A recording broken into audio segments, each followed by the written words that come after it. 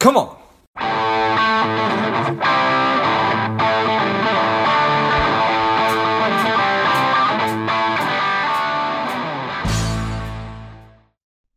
Welcome to Left. This is George G, and the time is right. Welcome to today's guest, strong and powerful Jay Beatty. Jay, are you ready to do this?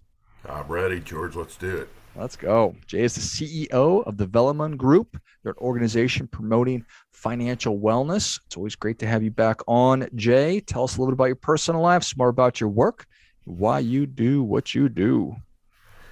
Well, my wife and I live in Indianapolis. I've done this for about the last 20 years. After about 20 years kind of on the corporate hamster wheel, I tell people the money world to me was like what the piano must have been to Mozart. I can't really explain it, but I sort of got it.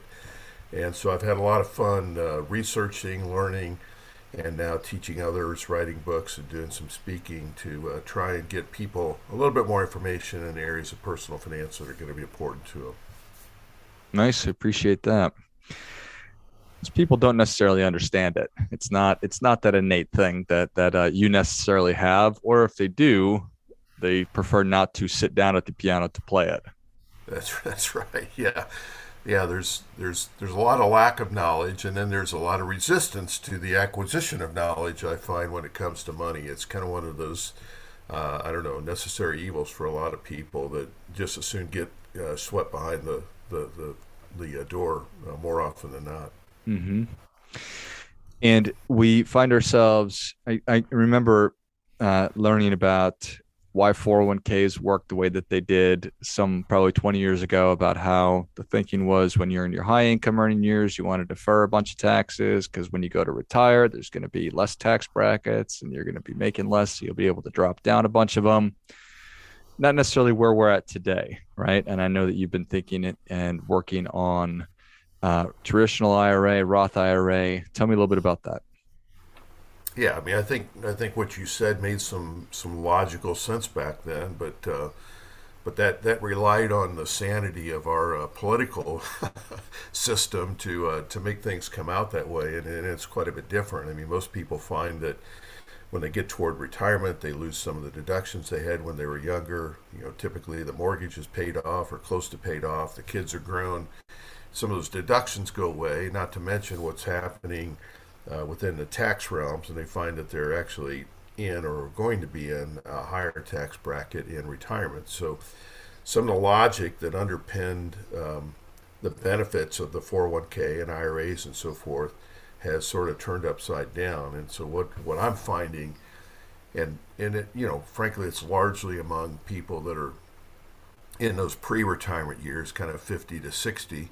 But also, I'm getting a lot of attention from younger people who realize that, holy smoke, I may have, 20, 30, 40 years of runway in front of me before I get to that point. But my goodness, at the current rate, taxes are likely to be astronomical. What options do I have? Because everybody keeps pumping the same smoke at me with respect to IRAs, 401ks, 403bs, and so forth. So we're having a lot of conversation about conversions and alternatives, and I think there's, as I've begun to kind of think through that, I think there's quite a bit that people may want to know that perhaps they don't, and so that's kind of where the focus of our attention has been a lot lately.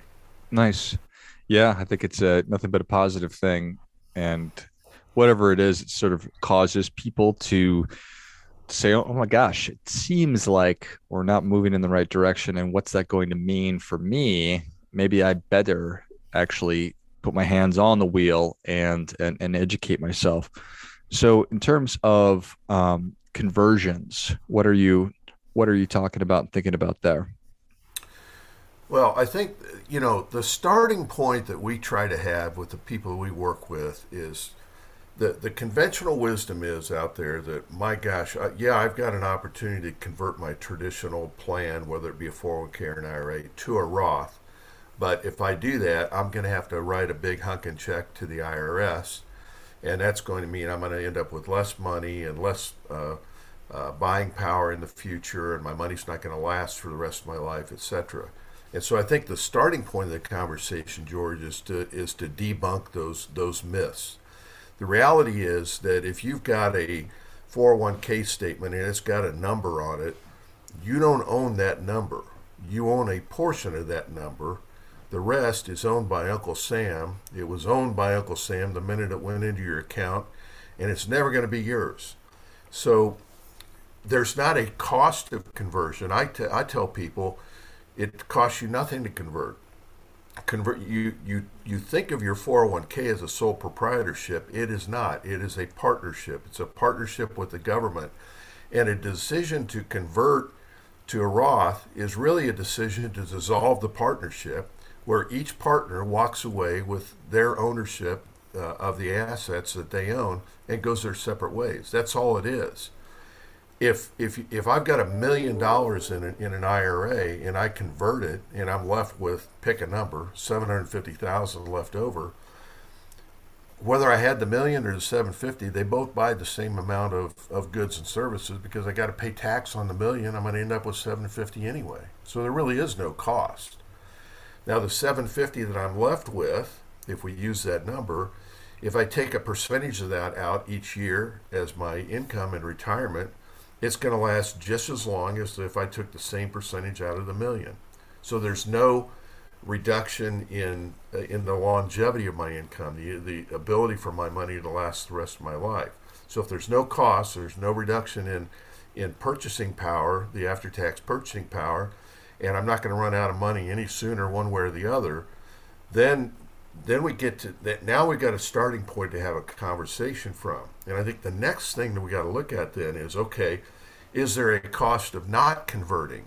And this is what nobody, at least that I see, is talking much about.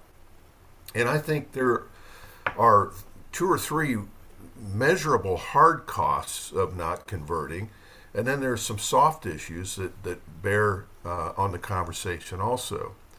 So for example, in that $1 million account, if the fee and commission drain, let's say, is 2% of the account balance a year, which would be somewhere in the average of what most of the experts think we're ultimately paying, then I'm paying $20,000 a year to have that money managed. The problem is I don't own all that money. If I own 3/4 of it, then $5,000 of my $20,000 in annual fees I'm paying on Uncle Sam's money. And I've been doing that every year. I've been participating in that plan up till now. So if I don't want to start voluntarily paying brokers and advisors on money that I'm never going to own, that may be a good reason to convert. If I'm that $1 million account holder and I'm going to live 20 years in retirement, I'm at retirement's doorstep, I'm going to live an average of 20 years in retirement, there's $100,000 that I could use for myself and my family that I don't have to send off to brokers and advisors. That's a hard cost. A lot of times the income that I would take out of a traditional IRA in retirement is going to trigger the taxation of my Social Security benefits. If I didn't have that income, if I were taking money out of a Roth plan, it would not trigger the taxation of Social Security. Well, that can be another $5,000 to $10,000 a year in taxes that I could save by converting. Over 20 years, again, real money. So I've got those 2 hard costs. Also, most people don't know or understand or realize until it's too late to do anything about it, that money drawn from a traditional plan like an IRA can trigger higher means-tested Medicare premiums. So that's a potential additional cost. So you've got those 3 areas of potential additional costs, not to mention what happens if tax rates were to go up in the future. And then in addition to that, you got to think about things like, forced taxation through RMDs, required minimum distributions, that you may not need starting at age 72. And you got to think about the fee and tax liability you'll pass on to your heirs and estate if you don't complete, conversion during your lifetime. So I know it packed a lot in there, but there's an awful lot of reasons to really think about Roth conversion, and some of them aren't as obvious as what some of the more well-known pundits out there would have you think on the Nice. subject. Yeah, I appreciate all those very much, and that certainly does make sense. I love the analogy about you're thinking your 401k is a sole proprietorship. It's just you, but it is in fact a partnership between you and the government. think that that's a great way to think about it, and that your conversion is just a dissolution where both parties walk away with the interest that they're legally entitled to, and you're essentially then you are really starting your sole proprietorship, which is great. And that if you're not doing that, all the fees and the expenses that you're also paying on the government share. They are not doing that, so that doesn't make any sense.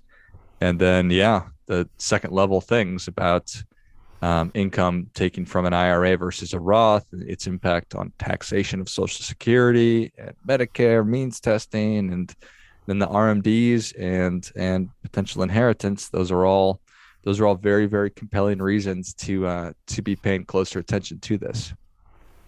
Yeah, there's no question. But I think, to to get into a conversation, to be able to have an honest assessment or an honest conversation with yourself about whether you should convert or not, you got to start out with that premise that it costs nothing, it doesn't reduce lifestyle, and it doesn't reduce the longevity of your income. If you can't get your head around that, you're never going to be able to swallow the idea of writing a 6 or 7 figure check to the IRS. Now, if you can get your head around that, then you've got to ask yourself, okay, what do I think the future taxation is? If I think future taxes are going to be lower, heck, keep it in its traditional form. But if I think it could go higher, or there's a risk that it goes higher, and by the way, George, if taxes go higher and I'm in retirement and largely on a fixed income, where does the money come from to pay those higher taxes?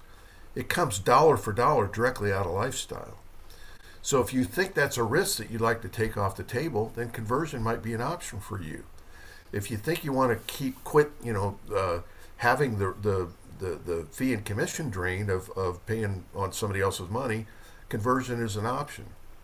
If you don't have a traditional pension plan or something else that could trigger the taxation of Social Security, then conversion is an option. But you got to get the hard part is getting in your head first that there's no cost, there's no reduction in lifestyle, there's no reduction in longevity of your money by converting.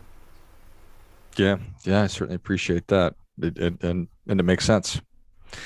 So when we do a conversion, if we can just walk through an example, say I have $100,000 in my traditional IRA, and I say, okay, everything that Jay just said makes sense. I'm going to convert all of it or a portion into a Roth IRA. How does that actually work if I'm Yeah, if so I'm 40 years old? right. So now is where there's a little bit of artwork that comes into the conversation, because what you want to do is you want to convert in a way, if you can, where it's not going to push any amount that you convert in a given year is going to be 1099 to you. You've got to put it on your tax return. Okay, so what you want to do is you want to convert an amount as much as you can without driving you into the next tax bracket where your overall tax bill will be higher. So there's a little bit of artwork, and typically you're going to have to get a tax advisor or CPA to help you determine what that amount is. So I wouldn't necessarily do it all at once. I would try to feather it so that you optimize the quote unquote conversion cost over a number of years. Now, there's a few dates that you've got to keep in mind depending on what stage of life you're at. For one thing, what's commonly known as the Trump era tax cuts, the CARES Act tax code that's in effect right now, sunsets at the end of 2025. And without any legislative action, we know that tax rates are going to go up, automatically starting January 1 of 26. So that might be a date that would influence how quickly you try to convert. If you're in your late 60s, the date that might influence you is RMDs kicking in at age 72, particularly if it's money that you don't necessarily need to draw out. You don't want to have that forced taxation of required minimum distributions that starts at age 72. So that might be a date that drives your decision making. The third thing is, if you typically want to get this done before you start drawing Social Security. Why? Because you want to avoid the taxation of Social Security, and because what's called IRMA, which is what drives your Medicare premiums, that would kick in. So depending on where you are in life, is going to dictate the speed or the pace at which it's going to make most sense to convert. Nice. So not without complexity, but not insurmountable by any stretch of the imagination. No, you're right. It's complex, and that's probably a reason that a lot of people, as we said earlier, tend to kind of bury their head in the sand and say, "Man, I'll deal with this later." But I think my message, what I'm trying to convey to people is there is a real cost, a real lifestyle cost to not addressing this as soon as you can, particularly if you think the future of taxation is higher versus the same or lower. So it's worth getting into. It's a little bit more difficult to find, the right professional who can help you think through it, kind of the way that we outlined here. But it's definitely worth it. I think for the average American, there are tens, if not hundreds of thousands of dollars on the table through this decision, and therefore it makes it pretty darn important. Yeah, there's no doubt. Well, Jay, you're doing us a lot, but the people are ready for that difference making tip. What do you have for them? I think the big difference making tip, George, is to no matter what part of life you're in, whether you're 25 or 75, you, more so than ever before, you really need to be focused on what the future of tax policy looks like and how that's going to affect your wealth, your retirement income, your lifestyle. Just give that more attention to perhaps what you have in the past because it's a real issue and it's likely to be a lot more volatile going forward. Well, I think that is great stuff. That definitely gets it. Come on. Jay, thank you so much for coming back on. Where can people learn more about you? How can they engage with you to pick up this conversation? The easiest thing, George, is through our website. It's Velomon, VELOMON.com. Or people are welcome to email me at jay, at velomon.com. Happy to answer any questions or provide any information that I can. Excellent. Well, if you enjoyed this as much as I did, show Jay your appreciation and share today's show with a friend who also appreciates good ideas. Go to velomon.com. It's VELOMON.com. Shoot Jay an email, jay@velomon.com. And not that your head is in the sand, but if it happens to be down there, it's. I think it sounds like it's time to pull it out and at least figure out if this is a good strategy for you. Thanks again, Jay. My pleasure, George. Take care.